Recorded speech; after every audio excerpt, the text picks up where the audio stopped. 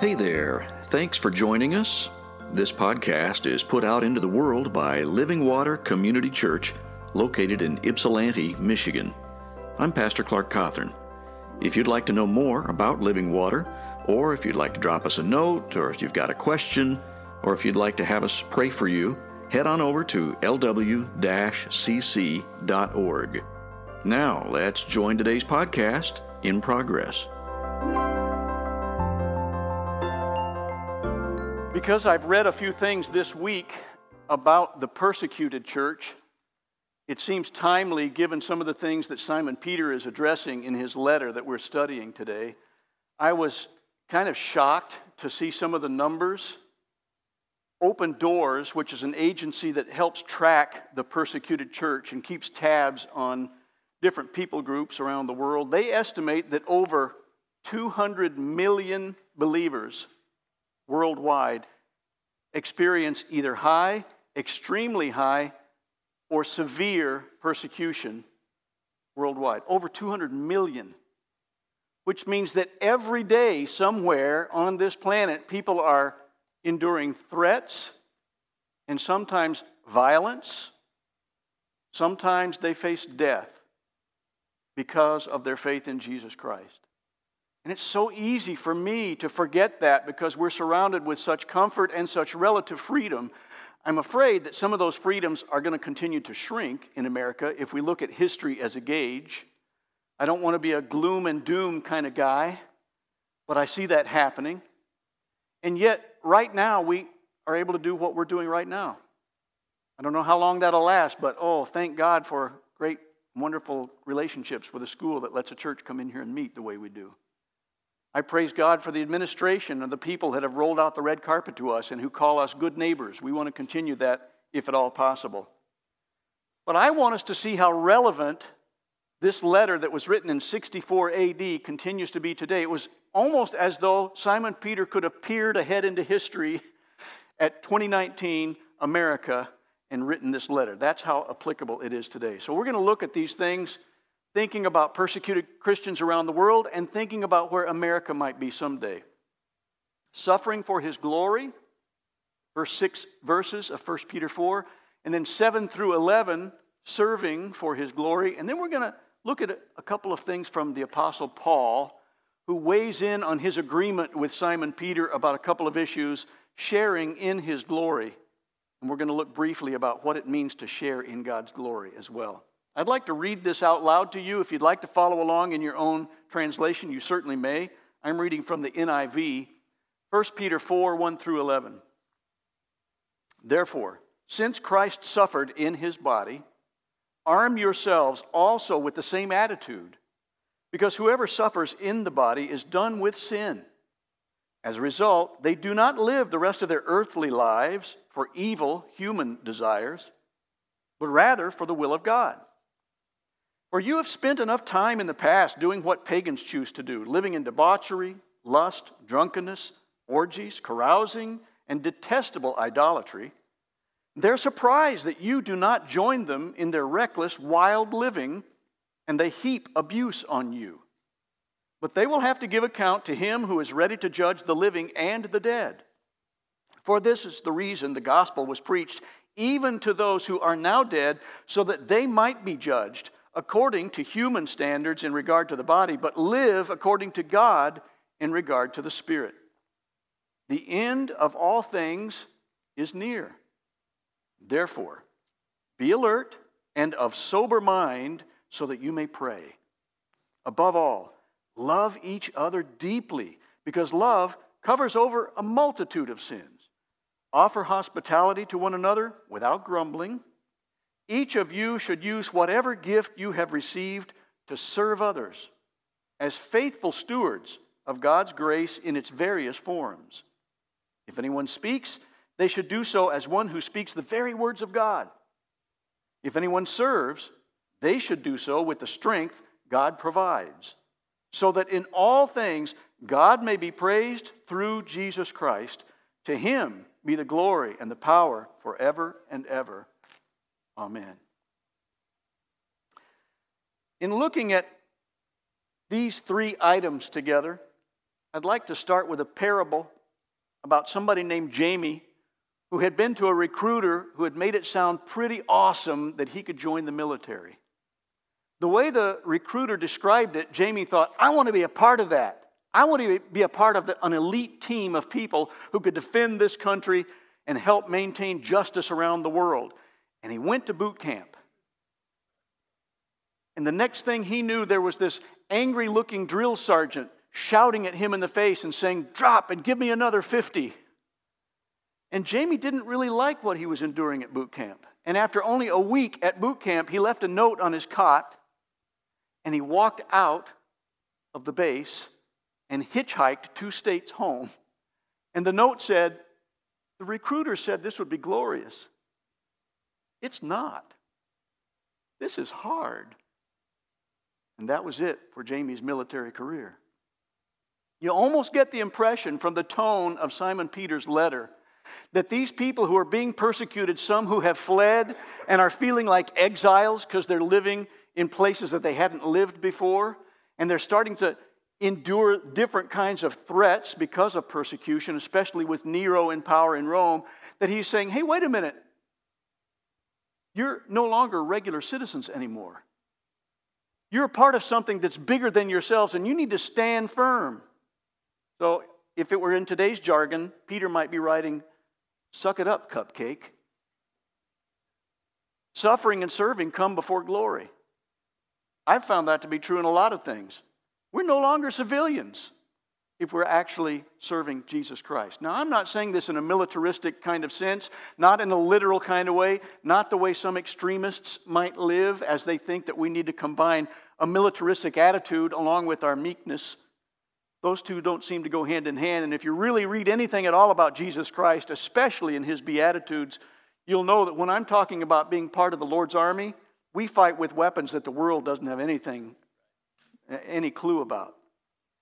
His weapons are the weapons of returning evil with good rather than evil for evil. His weapons include loving people even though they despise us. So I'm not talking about becoming militaristic, and I don't want anybody to misunderstand when I say that.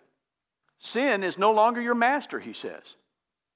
Sin is no longer your master. You leave sin even though sin tries not to leave you because of that old nature that still wars within us. But it doesn't have to be. We have a new master now, and it's Jesus Christ. Let this mind be in you, said Paul in Philippians, which was also in Christ Jesus. Well, what mind is that? What attitude is he talking about?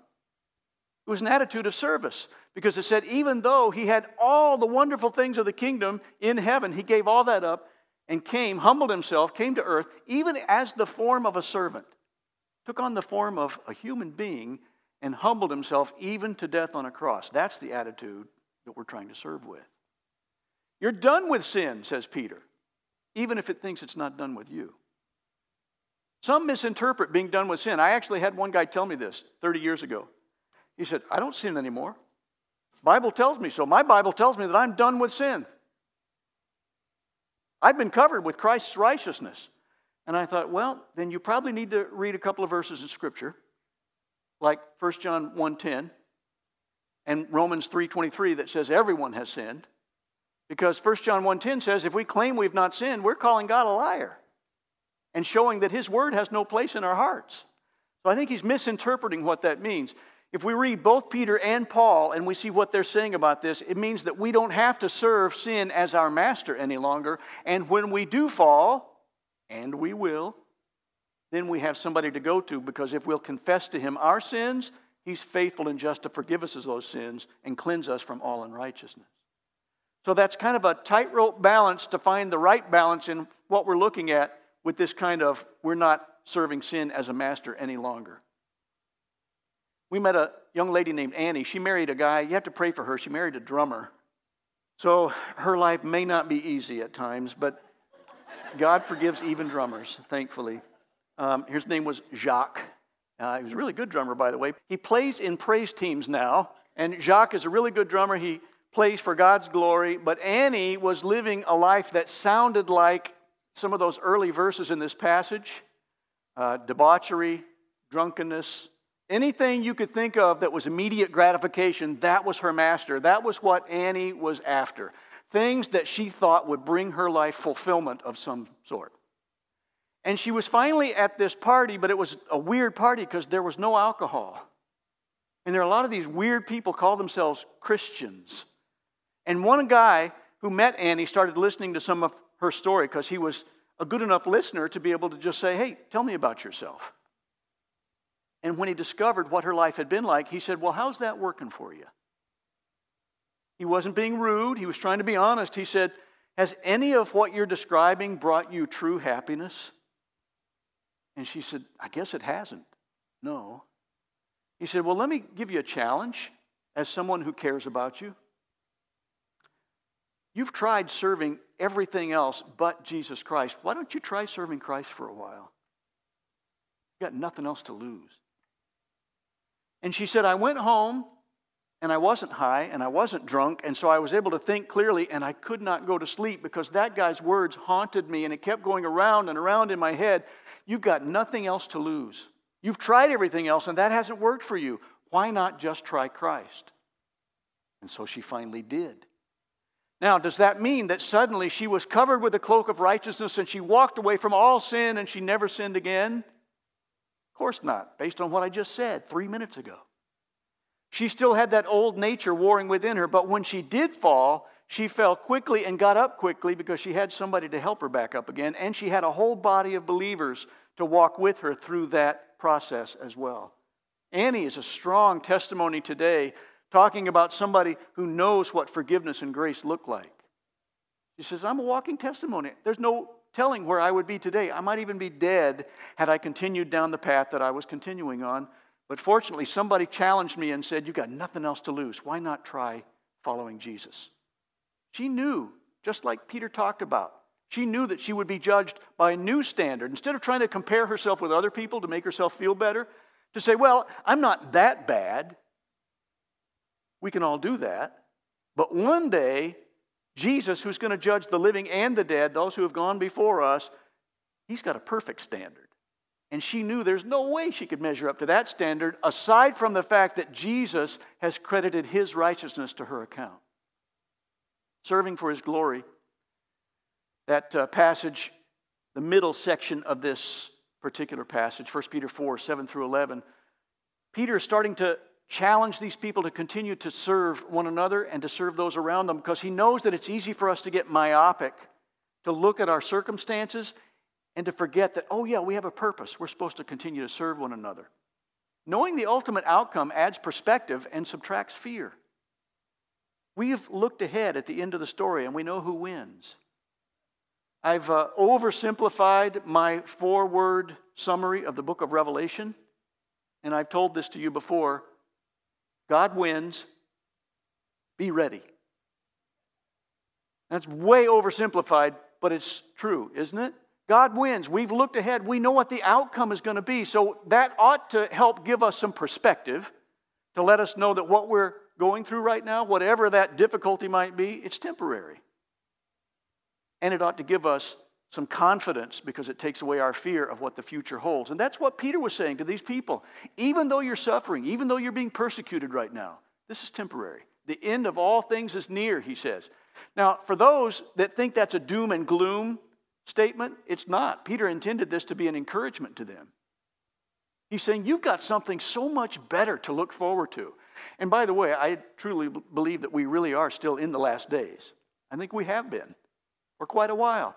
I don't know when that's going to be, but even so, Lord Jesus, come. Sometimes we look at the news and I sound like my father, who used to say, even so, Lord Jesus, come.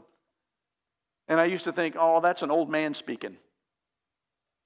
All right. Talking about perspective, 5 things more deadly than sharks. Remember when Jaws came out in 1975, big hit? Shortly after that, some of you may not. Yes. Thank you, brother. I was out in California because I was getting ready to go on tour with Continental Singers Group. And we went swimming one afternoon. We had a day off after all of our rehearsals. And I went swimming in the Pacific Ocean. And do you know what my imagination was doing? You're exactly right, Joaquin. That's what was going through my head. And I was replaying scenes from that movie, and I was thinking, I don't know that I like this very well. It sure is cool that I'm swimming in the Pacific Ocean. But I know that you're wondering, did you get eaten by a shark? No. But it would have been helpful for me to have some perspective and to know that there are 5 things that are more deadly than sharks every year. This is taken from a 2014 study that was done about things that would cause people's deaths. Tripping or slipping. 170 people in that year died from tripping or slipping. Beware of banana peels, everybody. Eating and choking. Sounds simple. 60 people passed away because of that hot dog. Falling out of bed. Now, I know that we laugh, but the older I get, it's hard to get out of bed some days. And 43 people apparently found it really difficult because they died from falling out of bed. In 2014, hot weather. You might not have to worry about that starting about this time forward in Michigan. You can celebrate. We're going into cold weather. Chances are we're not going to die from hot weather in the next 3 months. 35 people did succumb to hot weather and dehydration or whatever they died from in that case. And then this one. I was amazed by this with taking a bath. Kids, this is not an excuse. You should be clean. Good grooming is important. But 11 people drowned in their own bathtubs because they slipped and bumped their head. So, look, compared to this list, how many people died from being chewed on by a shark in that year? Just 5. I was at greater risk in my car on the freeway going to California from Arizona than I was swimming in the Pacific Ocean. I wish I had known that. I would have been frolicking in those waves. But that's perspective. Now, I'm going to flip that and say that there's some perspective that Simon Peter is trying to give us, and then Paul, this wonderful apostle who agrees with Peter on these same things, gives us some sort of perspective, because he's talking about something that I had to get my arms around it, my brain around it, this weight of glory. I've heard that spoken about. I know a couple of songs, old hymns that talk about the weight of glory. Well, how much does glory weigh? That's a very nebulous concept, so I had to figure out what he was talking about relating to that. He's saying, basically, that if you're going to have some sort of a scales, that whatever we're going through that's difficult is on one side of that scale, and we've got all kinds of difficulties, and especially those people Peter was writing to.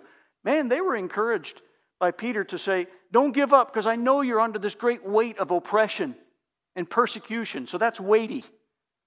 And Paul is basically saying, it's a strange metaphor, but I like it, that weight of glory is going to outweigh everything that's over on the other side of that. That God's glory is going to be so wonderful that everything else will just go away. It will diminish until we won't even see it. We won't even think about it any longer. There's something about this beauty of glory that John Piper talks about and writes about it a lot. I've tried to read a little bit about it this week because it's so nebulous and hard to get a grip on about what these guys are talking about and why the end coming is such a good thing for believers. Did you know that a snap of a finger like that takes 1/10 of a second? If you're a slowpoke, they said it could be 1/20. No, that's the other way around. 1/20 is quicker, isn't it? So I guess I'm a slowpoke if it's 1/10. That's 1/10 of a second compared with eternity. That's what this light and momentary affliction is like that we might be going through that Paul talks about. He says these are momentary, light afflictions. Now Paul, who had been shipwrecked, beaten, almost stoned to death, had to be shuttled out over the wall one time. All these things that happened to him, snake bitten. I mean, Paul had been through a thing or two. So for him to say these are light and momentary afflictions, that's perspective as well, because he was a guy who had suffered. And yet he says, no, that's light and momentary. Compared with the surpassing greatness, this weight of glory that we have awaiting us. All these things are going to disappear because we're going to be so focused on that which has so much glory. Eternity is sharing in God's glory. Since we know what's in store, we can serve for His glory. That's Peter's point in his letter. And I'm proud of you all because you're serving so well. So many of you are serving. And I invite you to stay afterwards and find out how we're serving so that we can be even more proud of ourselves. Not in a prideful kind of way, not in a pat ourselves on the back kind of way, but just to be encouraged that other people are doing good work for the kingdom's sake. And then he says, just some practical advice. Since we're in the army, you're no longer civilians anymore. Christ is your master. Sin's not your master. Stay alert. Joy and I have watched a few of these, we probably shouldn't have, but we watched some of these disaster shows about trying to find out why that plane went down. We watched those just before we went to Scotland. I watch Jaws. I swim in the ocean. We watch disaster shows about plane wrecks. We fly to Scotland. But fortunately, we survived. But he says, stay alert at your post. One of those things showed that there was an air traffic controller who fell asleep at his console. Not recommended. Peter says, stay alert. Don't succumb to boredom. Make sure that you understand that the stakes are really high, which is why we have to maintain these spiritual disciplines and maintain love for one another and serving one another and gathering together in praise with God's glory with one another. All these things that we do corporately as a body of Christ, these are important because it keeps us alert so we're able to pray. And then he says, love one another with a Christ-like love. And he says something that some people have misused a bit when they said that love covers a multitude of sins. That doesn't mean we wallpaper over them and pretend like they don't exist. Let me give you an example from Annie, that young lady that I told you about.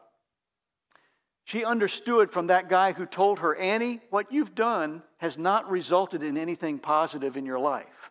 That's truth. He wasn't unloving in the way he said that to her. He was being honest and compassionate. But he said, you've tried that. It hasn't worked for you. Is that fair? And she would say, yeah, that's fair. See, loving means that you can tell the truth and be compassionate about it. And when it covers this multitude of sins, it's covering like we used to do with aloe vera plant in Phoenix when we'd stay out in the sun too long and get a sunburn. You'd rub that aloe vera, cut the cactus in half and squeeze out the juice and rub it on there. It covers over like a balm, like a salve, like a healing something or other. And so when we're covering over sins, we're not pretending that they don't exist. We're healing them. And when Peter says love is a healing factor, he's right. When we love each other through the ups and downs and the bumps and the bruises and the hurt feelings that can happen because we're human, we can heal one another by being honest and loving at the same time. And then he says, be hospitable. Like we heard with that Irish guy that would say, get your feet under somebody else's table. And Joy and I are really thrilled because we've gotten our feet under several of y'all's table lately, and we enjoyed it. And some of you have had your feet under our table. I loved it. Except some of the ladies laughed a little too hard last night. We had a game night, and I was trying to get some work done. So a little less noise there, a little less noise. They can't promise anything. It was the right kind of laughter, actually. I enjoyed it. It was good. Serve one another, he says, verses 10 and 11. I want you to visit these tables today after this service, pick up your cards so you can get them initialed, and find out the many ways that we're serving. Some of you might be surprised. Some of you may have been attending this church for a long time, and you weren't even aware of some of the things that go on because of serving kind of people. And then finally, sharing his glory. Let me wrap up because we're going to go a little bit long today, so I'm going to be quick. Now, if, and he means since, based on the context, since we are children of his, then we are heirs, heirs with God, co-heirs with Christ. We're going to inherit all this stuff that he has stored up in heaven for us, if indeed we share in his sufferings, in order that we may also share in his glory. Now that sounds real churchy. Yes, I'm going to share in God's glory. Amen? And I'm going, I don't know what that is. Beauty is a hard word to describe. But let me try. A sunset on a mountain peak where there's no man-made anything around to spoil it. Perfectly formed little tiny fingers on a newborn baby. Your 6-year-old grandson named Reed, who sits next to his peepaw and looks up at him and says, peepaw plus Reed equals love. I got you with that one. Because he got me with that one. He literally said that just this last week. That's beauty. What is it about things that are so beautiful, that enrapture us, that cause us to forget about everything else? It's perfection. There's nothing to mar the perfection. If we look at a great sculpture, there's no imperfection, and so we're drawn to that. We can't stop looking at it because it's so beautiful. It arrests us in the best possible way. Now, if you think about that in character form, there is nothing in God that's imperfect. He is holy. Therefore, there's beauty in His holiness. That's the concept, I think, that is so hard for us to grasp and that I want us to try to seek. Because the more we get after that beauty of holiness concept, the more we understand when we get into God's presence, it's going to arrest everything in us for the best possible way. There will be no human element, no sin to mar the picture. It'll be so arresting that we will just be drawn into all of that beauty. I'm looking forward to that. Joy and I got to walk around in some spectacular scenery way up at the northern part of the Isle of Skye where man hasn't touched it yet. We have a big picture that I got blown up and it's on one of our tables back home because the colors are just out of this world. And that's just a hint. Everything that I've talked about in trying to describe beauty is just a little tiny hint. It's like God says, okay, I'm going to dangle the carrot for you. I'm going to give you a tiny glimpse. And if you see something that's truly beautiful, guess what?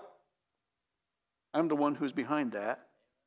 And He says, and that's just so that you can know that it's taste and see that the Lord is good, because there's going to be so much of that in abundance when you finally get to your inheritance. And when finally the end is done, and this earth is fading, we're going to look and see Him and know that He loves us. That's beautiful. And we can't wait. Glory is the beauty of God's holiness. And there's nothing imperfect in God. Let me wrap up with this. One of our friends in Scotland, John Dempster, I'd mentioned him before because he writes a weekly column in a regional paper in Inverness. And he wrote a column and emailed it to me. I just got it 2 days ago. Hector Morrison is the principal of a theological college in Inverness. And Hector had gone on what we would call probably a 5K run. I don't know the distance they were going, but it was called a park run in the park. And on the Ness Islands, which is a couple of foot bridges over onto some tiny islands in the middle of the River Ness, 6 miles away from Loch Ness where Nessie's hanging out. Joy and I were there. We've seen it. It's a gorgeous area. And he said he was on his way back, heading for home after this fun run, and his heart stopped. And yet 4 weeks later, this happened just on September 21st. 4 weeks later, he's sitting in his living room with John Dempster there listening to his story. And he said, but I got to tell you something. There's a little bit of suffering going on there, but I saw God's hand at work. Let me tell you why. There was a nurse visiting all the way from California, USA. She happened to be there at that moment.